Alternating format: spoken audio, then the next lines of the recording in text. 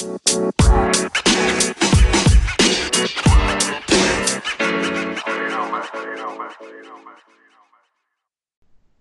welcome back to Crimes and Closets. This is Beth coming at you from a closet in North Carolina. Hey, this is Christy in my closet in St. Louis. Or St. Louis. Louis. I don't even know how to say it anymore. If you haven't listened to the episode about the Italians, please go back. How's it going over there? Oh, it's going. That's my response every single time. It's just going. There's Right.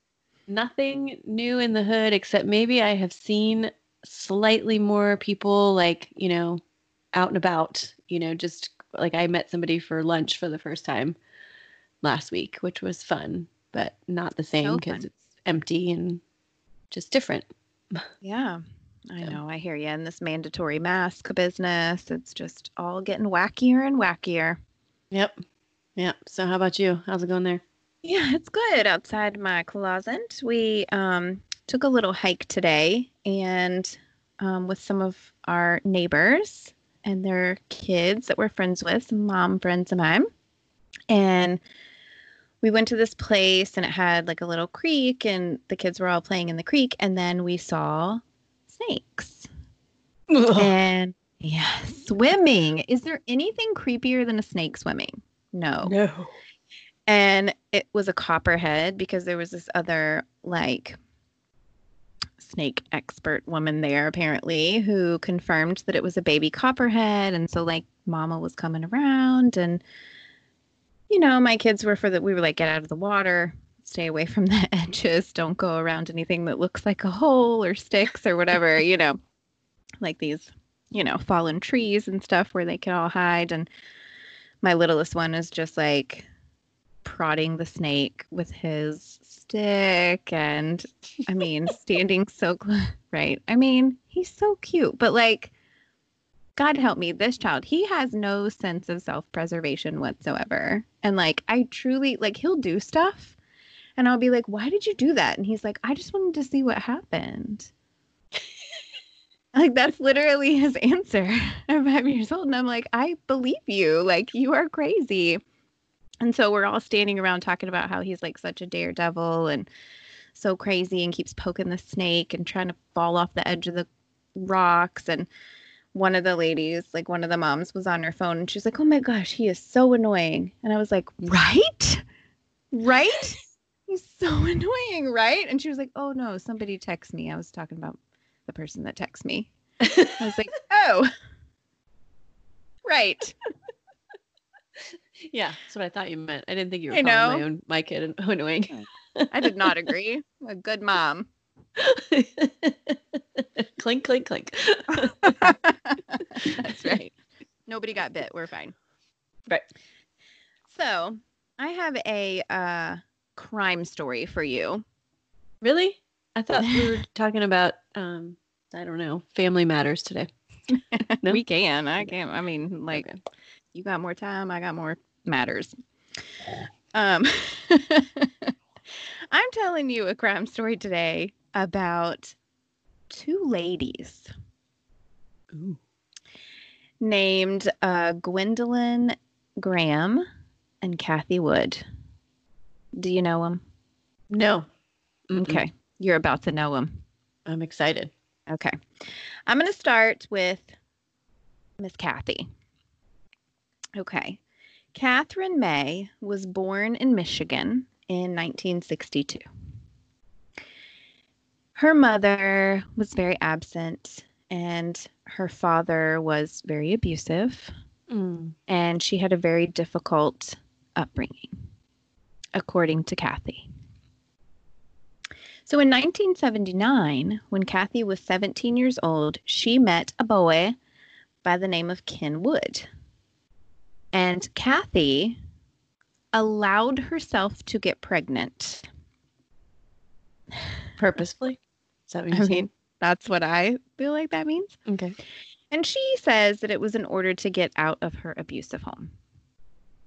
So this was her escape from her parents' home and opportunity, I guess, to start a new life, her own life, away Because at from that the time, if you're pregnant, you probably better be with the man. yeah. So this is 1979. So her and Ken got married, and she had a daughter that she named Jacqueline. So her name is Jackie Wood. And Ken, her husband, says after the baby was born that Kathy never really bonded with her, the baby. She was very withdrawn and she seemed like kind of irritated that she even had to take care of this baby. And yeah, so she's a stay-at-home mom while he's working, and she just kind of became very isolated and she never went anywhere. She really like let herself go and actually ended up weighing about 450 pounds. Stop. And oh, okay, but well, I mean that's a lot. But like Kathy's like 6 feet tall. So she's not like a petite lady, but still, yeah, 450 pounds. Okay. And she let their house get really dirty and cluttery and like just everything became filthy and awful. And Ken was really like over the years started to get super, super concerned about her. And he suggested that Kathy go and get a job. Like, go get a job. Our daughter is older. This was in 1985. And their daughter was, going to school. So he said, you need to go get a job, get out of the house, make yourself feel better. So at this time, Kathy was 23 years old. So she's so young, like, gosh. And she began working as a nurse's aide at Alpine Manor Nursing Home in Walker, Michigan. Okay. So at this nursing home, there was a lot of women who worked there as nurses' aides and front desk people and, so forth.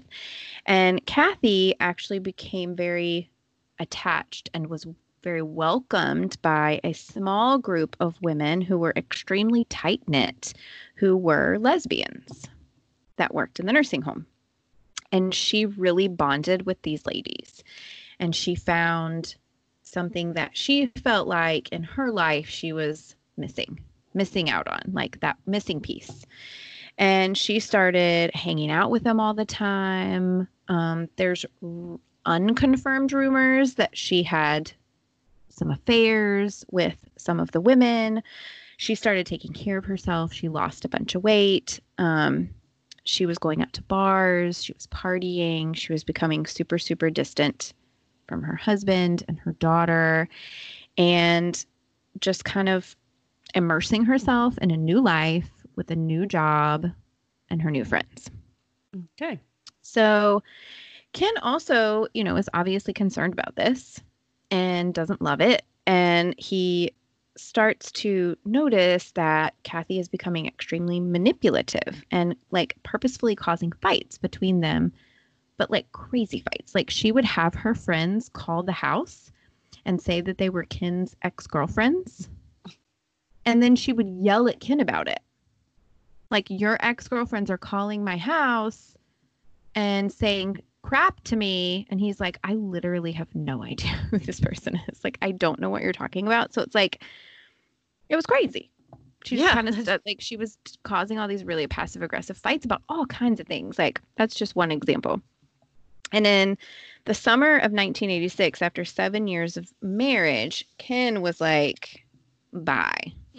Like, I want a divorce. I don't even know what your deal is. We can't do this anymore. And he takes Jackie and takes her, and she lives with him.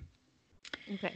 And Kathy's fine. Kathy? Sorry. Kathy is like, she's fine with that. She's totally fine with it. Yeah, exactly. Okay. So I'm going to fast forward a little bit, and I'm going to tell you this because I think it's important about Kathy as the story goes on. Later on in Kathy's life, not long after, but later on, she was diagnosed with a psychological disorder called pathological narcissism. Okay, so I'm going to put on my little psych hat for a minute. I was going to say, I don't know what that means, but this is my happy place. Okay. So this is a disorder that commonly has a very distorted sense of self-importance or in a person's own ability. So like you think you do everything better than everybody else, that you are better than everybody else, that you're entitled, you're above the rules. You kind of see people as extensions of yourself if that makes any sense. So like no one else is really their own person. Really how they behave and the things that they do are a reflection of you because they're just jealous of you. Oh. And so this makes a person with this disorder have a huge lack of empathy. And it makes them very controlling because they think like, well, you can't act like that because I'm friends with you and that's not how I want people to see me. Or you know what I'm saying? Like they're very controlling and manipulative and they definitely always have to be the center of attention. They're very envious of other people as well. Like they'll think, why does this person have that when I actually deserve it? Okay. Interestingly, these people that have this psychological disorder are normally very successful people because they're so driven and they're so, it's so important to them how other people see them. Okay, so that's really important, I think, to keep in mind about Kathy as the story progresses. So in September of 1986, just a couple months after her and Ken divorced, this newly single Kathy meets and begins a romantic relationship with another nurse's aide at Alpine Manor named Gwen. Gwen was new to Michigan and had just recently gotten the job at the nursing home. And she grew up Gwendolyn Graham. She was born in 1963 in California. When she was in 5th grade, her family moved to Texas and lived on a farm. Gwen's parents were reported to be very cold, like crazy cold. Her mom had this belief that if you held infants, it would make them weak. Oh, no. So, yeah, so she grew up really lacking like that affection and, you know, these things that kids, we know now, kids really have to have in order to thrive, and especially in their younger years. Her father was also reported to be physically and sexually abusive to her. And Gwen started showing these self-harming behaviors as a result of the way that she grew up. So she would do things like burn herself with cigarettes. She would cut herself with razor blades and just had all these scars and things on her arms and on her body. Super, super sad. Okay. Gosh, yeah. So fast forward to Gwen a little bit. She was actually later diagnosed with a psychological disorder called borderline personality disorder. Okay, so this disorder is normally stemming from a very traumatic childhood. And during that childhood trauma, the person learns extremely poor coping mechanisms that are not useful. So like that self-harming behavior that Gwen had. They have, the average person with this disorder has crazy mood swings. So this is where you see the depression and the mania, you know, so not a lot in between, just swings between those two. They have severe problems with like impulse control. They always feel very overwhelmed. They don't feel validated in their feelings, like they're not allowed to feel a certain way or it's bad to feel this way. They have a very high suicide rate, this particular disorder. It's very sad. It's a devastating psychological disorder to have, especially if it's not treated. So there are treatments for it, but if you don't go treat it, you have a hard time. So I imagine at that time, it's probably not something that was treated that much or even recognized. Yeah, there wasn't even a psychological name for it at the time. Right. So yes, you're absolutely right. So both of these women, damaged, you know, sick women, find each other. So you can imagine made for each other. Yeah, crazy plus crazy. And they had started developing this very like toxic, inclusive relationship where they were obsessed with each other. I mean, they both just got what they felt like they needed from each other, attention and validation, and whether it be the good kind or bad kind, they got it. And their other friends that, you know, kind of got them together, they really started like distancing themselves from them because they would do crazy stuff. Like they would like switch patients from one room to another to like confuse the staff and confuse the patients. So you've got these like elderly sick patients in this nursing home, and they're like, I mean, it's crazy. Like they did crazy stuff. They would call some of the other ladies that were working at the nursing home. They would call their husbands and be like, do you know what your wife is doing right now? Like just to stir stuff up. And kind of like she did with her husband. Yeah, like really crazy, passive aggressive, manipulative stuff. Okay. In the spring of 1987, so this is about 10 months or so after they had gotten together, Gwen all of a sudden up and leaves Michigan and moves back to Texas with another woman. So Kathy's like, I don't know. I mean, you know, she just left. She just left me, whatever. And she goes about her life. She continues working at the nursing home and, you know, goes on to hang out with her friends, meet other people, whatever. Then in 1988, Ken Wood, her ex-husband, goes to the police and reports that his ex-wife, Kathy, has confessed to him that her and her ex-girlfriend, Gwen, committed multiple murders while they worked together and were dating at the Alpine Manor of patients that were living there during the time of January to April in 1987. What? Sorry, I was waiting to react to that. I know. So that's what the police say. They're like, what? This is crazy. So the police look into deaths that took place at the nursing home during this period of time between January and April of 1987. And they find that there have been 40 deaths at this nursing home, but none of the deaths were listed as suspicious.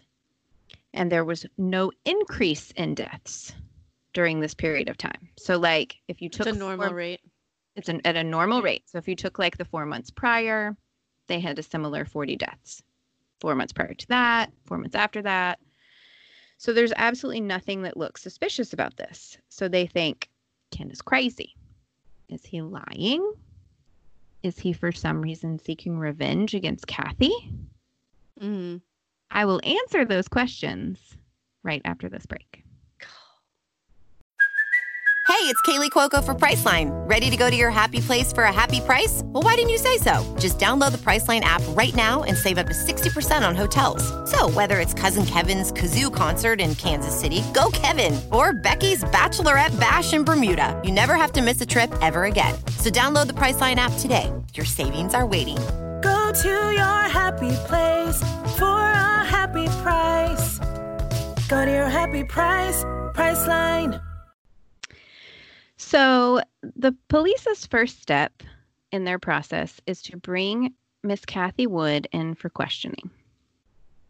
So Kathy comes in and they ask her about these allegations that her ex-husband has made against her. And she first claims that the entire story that she told to Ken was just a big joke. Oh, yeah. I joke about that stuff all the time. I like kill people. In detail with dates. Mm-hmm. Right. After a while of the questioning, a while like 30 minutes, she then begins to tell the police the story that she did indeed know of murders that did take place at Alpine Manor to the patients there. However, she claims that her ex-girlfriend Gwen is a very sick and dark woman. And that she made up a game called the murder game. I play a murder game, actually, currently, during quarantine. But it's a trivia game. Oh, really? Yes. It's called The Murder Room. Oh, really? Yeah. I'll have to look that up. This is not a trivia game. I didn't think so. This is a game in which the object of the game is to kill people whose first initials spell the name murder. I have heard this. You have? No. So, do you ever watch American Horror Story? Yes. Okay, so it's one of the plots. Oh, they stole it. Yeah, this is like one of the Stole plots. it from Michigan. I'm fairly love certain that's that. where I've heard this before. Anyway, Okay.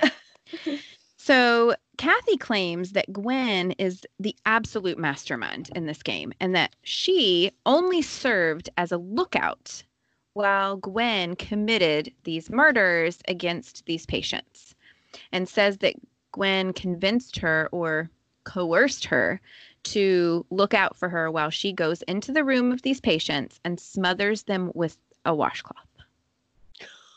Oh my goodness. Okay. So she claims that the first victim was in January of 1987 and was an elderly lady who had Alzheimer's. She's not that elderly, though. She was 60 years old, and her name was Marguerite Chambers. Okay. So there's the M. So then they get to the U and are like, nobody's name starts with the U. Mm-hmm. So that really threw them off.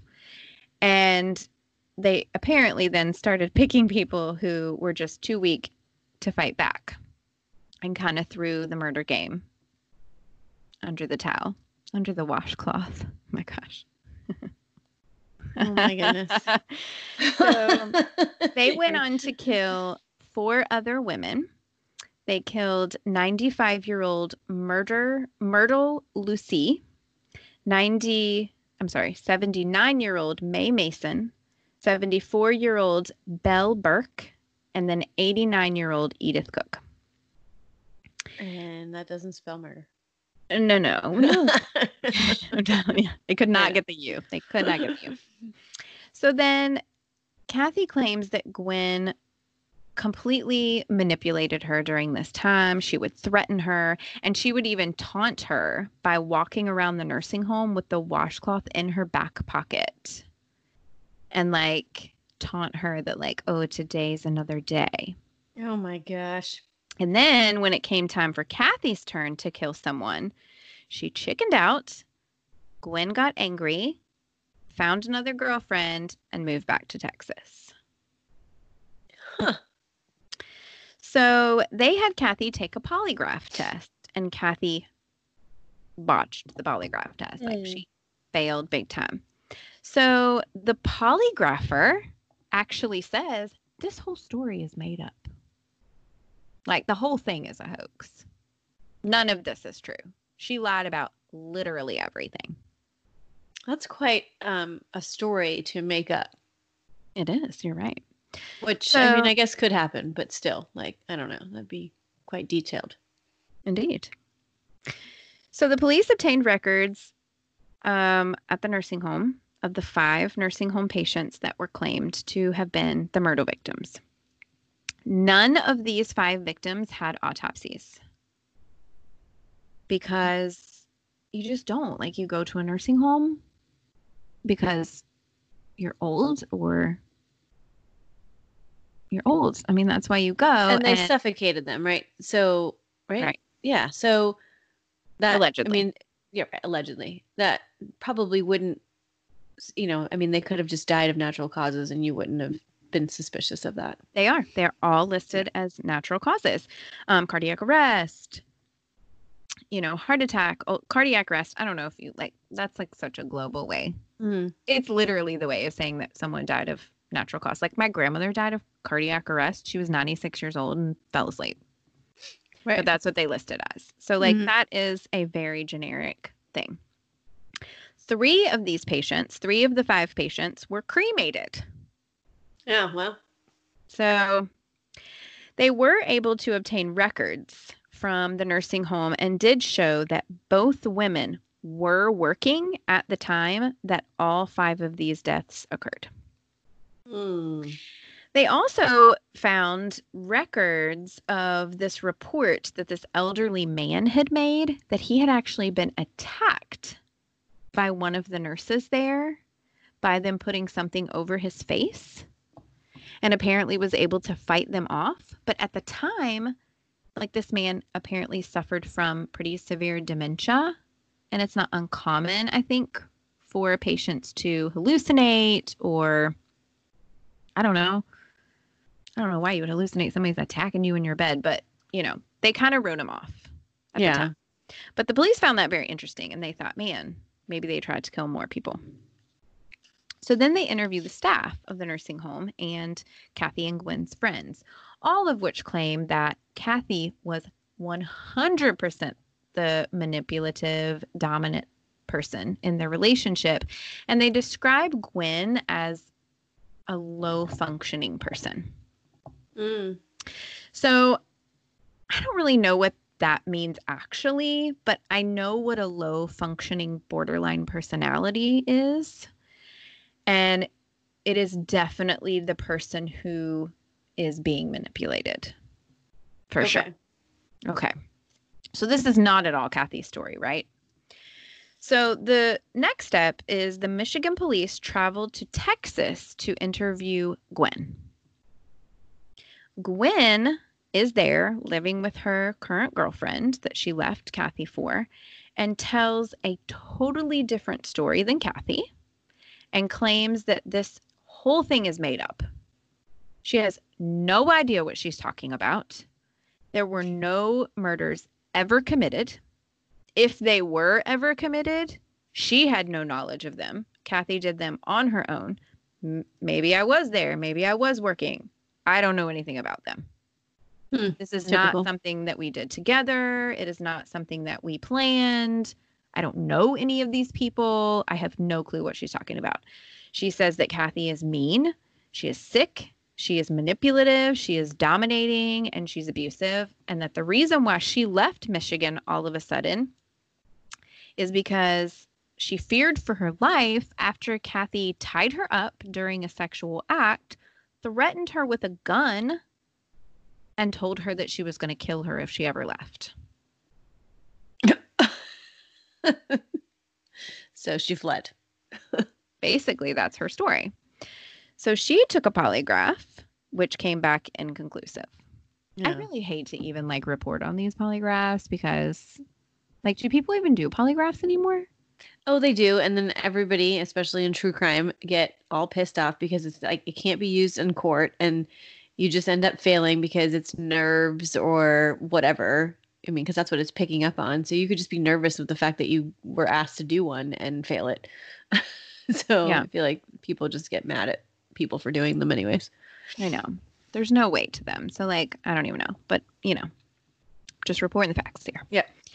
So the police are like, WTH. What is going on here in Michigan? So they confront Kathy again. And they tell Kathy the story that Gwen tells them. And somebody's lying. Both of you are lying. We don't know what's going on. Ken is lying. You're lying. Gwen's lying. We don't know what's going on here. So Kathy then admits that she was, in fact, a part of the killings, more so than she was before. And she admits to coming up with this murder game with Gwen, and that the killings were planned, that they did talk about them together, but that she didn't do them. She was only the lookout. She never committed any of them, but she does admit that she got a thrill from them. And that her and Gwen would grow closer and closer with each murder, and that after the murders were committed, they would sneak away to an empty room and get it on. Empty room of somebody they just murdered? No, an empty room, I think. I don't know about that, but bleh. And they had this little saying, and they would write notes to each other that said, "I love you forever and so many days." And the so many days was how many victims they had. Oh. So it was I love you forever in 2 days after their second victim, or I love you forever in 4 days, or whatever. Okay. But again, she claims that she was lookout. She didn't do them. It was all Gwen. Right. Ugh. So the police, I mean, at this point, have no choice but to exhume the bodies of the 2 buried victims. Oh, because the others were cremated. Right, because the others were cremated. And the 2 bodies that were buried and not cremated that they exhumed, poetically, were their first victim and their last. So it was Marguerite Chambers and Edith Cook. So they exhumed the bodies, they performed an autopsy, and they found no evidence of homicide. No evidence of smothering. Okay. So I looked it up. Okay. Oh, okay, good. Then you're probably going to answer the question I'm going to have. Go. Is your question like, what is the evidence of smothering? Yes, because that would just be somebody stopping, like, if they suffocated them, they just stopped breathing. So couldn't they have just stopped breathing? I mean, unless they inhaled, I guess, a particle of the washcloth or whatever. Okay. But there is some evidence. One is bloodshot eyes. Mm-hmm. One is high levels of carbon dioxide in the blood. Bruising or marks around the nose and mouth and or throat, because a lot of suffocation comes from that. The fractured hyoid bone and those types of things are more a sign of choking, that type of asphyxiation. And then any fibers or hairs, like you said, from the washcloth or whatever instrument was used to smother them. Okay. These people have been dead for years. Mm-hmm. And they're bones. So, like, they don't have eyes. They don't have blood. They don't have skin. There is literally no way to test for this. Mm-hmm. So they cannot confirm or deny the cause of death. However, hold on to your seat. Okay, I'm ready. This kills me. Based on Kathy's account of the deaths of these 2 women, they changed the cause of death on the death certificate to homicide. They couldn't prove it. They just took Kathy's word for it. Yes. I mean, like, calling all forensic people out there, what the heck? Yeah. When does that happen in real life? Like, no evidence. I don't know. I can't even think of it. Physical evidence. But because they were able to change the cause of death to homicide, they were then able to issue arrest warrants for Kathy and Gwen, who are both blaming each other. So these 2 women were both arrested in December of 1988. Kathy takes a plea deal to testify against Gwen. And she is charged with 1 count of second-degree murder for the murder of Marguerite Chambers and 1 count of conspiracy to commit murder with Edith Cook. She is sentenced to 20 years on each count, so 40 years total. Okay, so she takes that. She's like, I'm guilty of that. I did that. I don't have to go to trial. Put me in jail. I'll tell you whatever you want. Gwen is arrested and charged with 5 counts of first-degree murder. 5. How? I know the other 3 were cremated, but how come what's-her-name didn't get in on that action? I don't understand. Because they only have 2 bodies. Neither one of which showed. I can't. Right, but so then how are they charging her with the 3 that were cremated if they can't even change their death certificate, can they? Or did they just change it for them too? No. Just No. I mean, because Kathy said, Ugh. Okay. So Kathy testifies against her in trial. Okay. Here's the shocker. The next shocker. Here's the shock. Yeah. I've been shocked this whole time. Right. Gwen's new girlfriend also testifies against her in court, saying that Gwen also confessed all 5 murders to her. Like, Oh. literally tells the exact same story that Kathy tells to the jury. Hmm. Gwen continues to claim her innocence.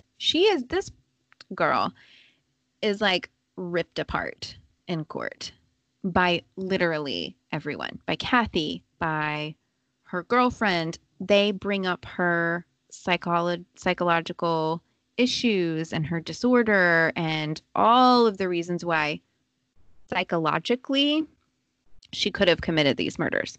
And they don't bring up Kathy's because Kathy's not on trial, remember? Right. Okay. So, not shockingly, in November of 1989, Gwen is found guilty of 5 counts of murder and 1 count of conspiracy to commit murder, and she is sentenced to 6 life sentences without the possibility of parole. And the other one got 40 years. 40 years. Mm. Okay, there's no... Wait, we're coming up on 40. Hold it. Put it down. Sorry. Put it down the phone. Okay. So, I mean, let's just real quick, though. There's no scientific evidence whatsoever to convict anyone or even believe that there isn't even any murder. And there's no forensic evidence. Nothing. Literally, this is all based on what Kathy told Ken, what Kathy told the police, what Kathy potentially told Gwen's girlfriend. All of it. Mm-hmm. Now. And, I mean, it's just literally all based on Kathy's testimony. And then, they had some, like, testimonies from the co-workers who were like, yeah, they were crazy. They would do crazy things, but it was all Kathy. So, convicted this woman. Mm-hmm. So, she is currently being held in a Michigan state prison. She still claims her innocence, claims that she has absolutely no idea where the story even came from. That Kathy was crazy. Oh, no, Gwen No, is saying that. Gwen. Yeah, Gwen is still saying she's in Michigan and she's still saying, like, I got nothing. Like, I don't know what she's talking about. Kathy, a few years into her sentence, was transferred to a prison in Florida. And here you go. In January of 2020, she was released from prison after serving 30 years. She's 57. 57. She's And living in the Villages. She lives in Fort Mill, South Carolina with her sister. What? Yes, they let her leave the state of Florida. Why did she get transferred to Florida, first of all? That's a great question, actually. I don't know the answer to that question, and I tried to find that, and I don't know, but it was shady. I can tell you that. I don't know. I mean, you go from Michigan to Florida. I feel like, I don't know, go to Michigan to Wisconsin or Michigan, I don't know, somewhere else closer. I mean, I Florida. do feel like you can put in for transfers for various types of reasons due to, I don't know. I know she got mental health counseling while she was in prison, and I literally have no idea. Like, I can't even speak to it. I could not find one freaking thing about it. But I do know there are reasons. Sometimes it's due to the prisoner's safety. Sometimes it's due to their treatment. Sometimes it's because they have family closer to that prison. I think there's a lot of reasons why people get transferred. I do not know.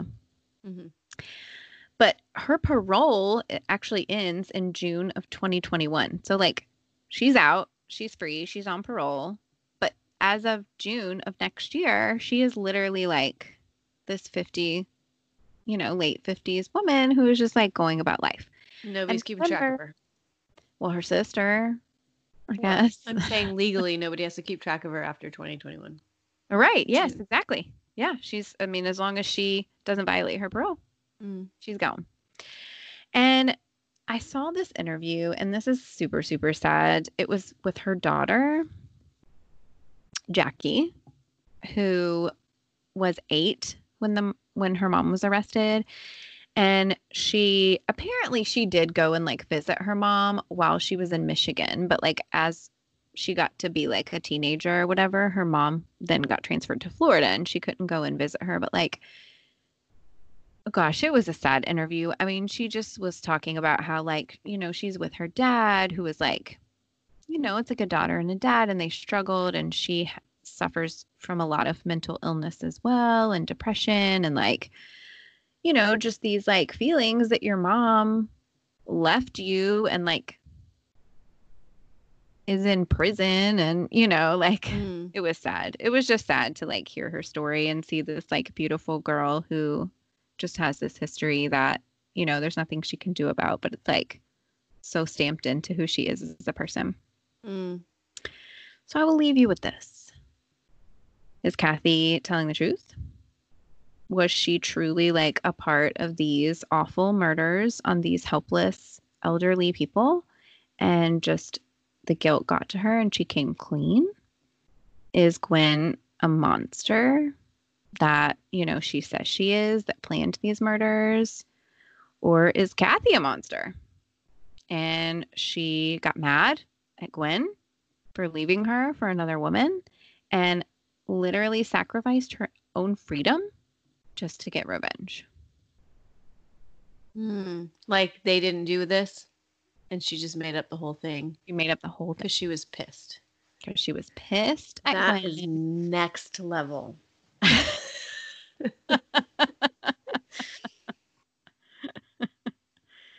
So there you go. What do you think? One, Kathy is crazy. And they're both crazy. They're both crazy. Be fair. They're both crazy. You've now just planted seeds in my head because initially I was just like, well, yes, clearly they did this. But now I don't know. Maybe I feel like she has lied enough in her past to other people about people in her life that she would make this lie up because she's that pissed at Gwen. And so manipulative and controlling. Yeah. That she's like, I am going to mess with her life, even though she is not even with me, even though she's in Texas.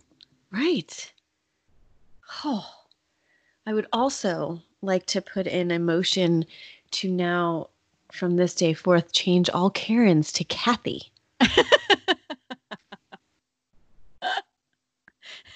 Because, man, she's some crazy.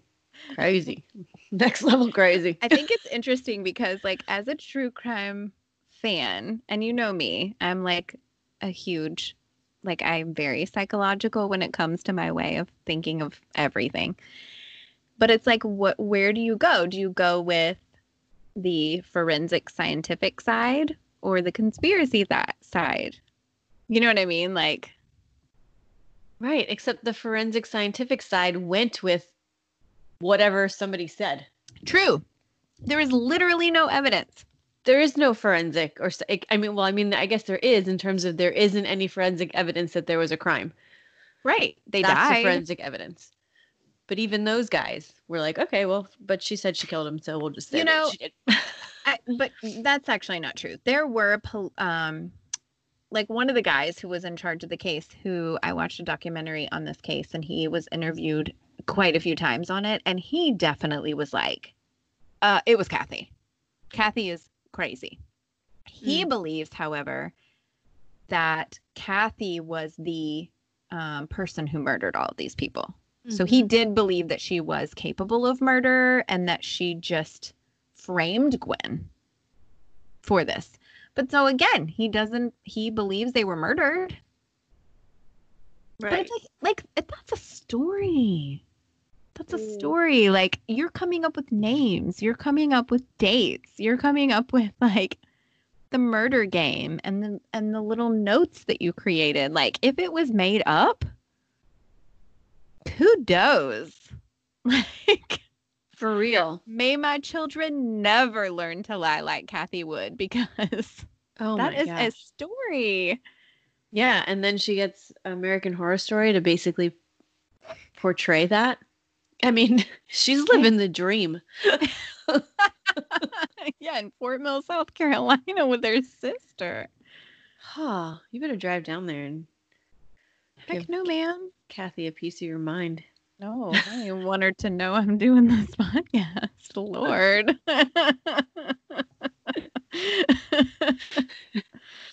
Okay. Oh my gosh. Wow. That's all I Wow. got That was for you. crazy.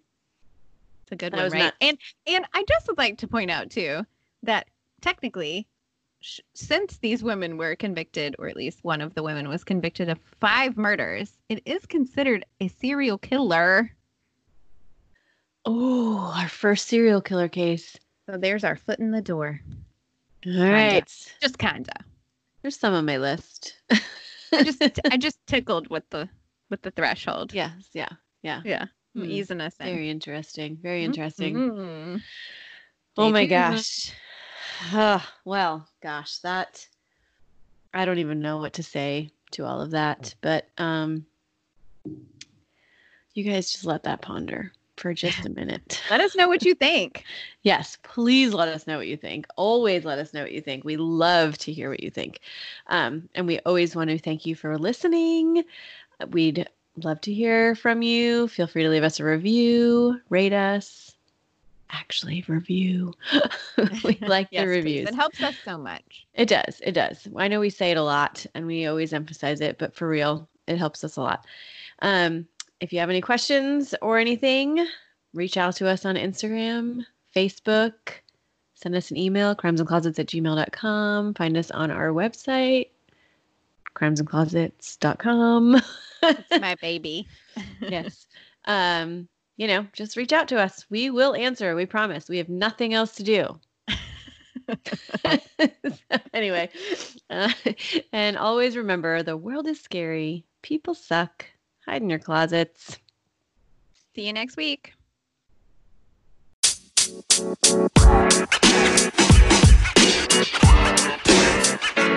You know, man.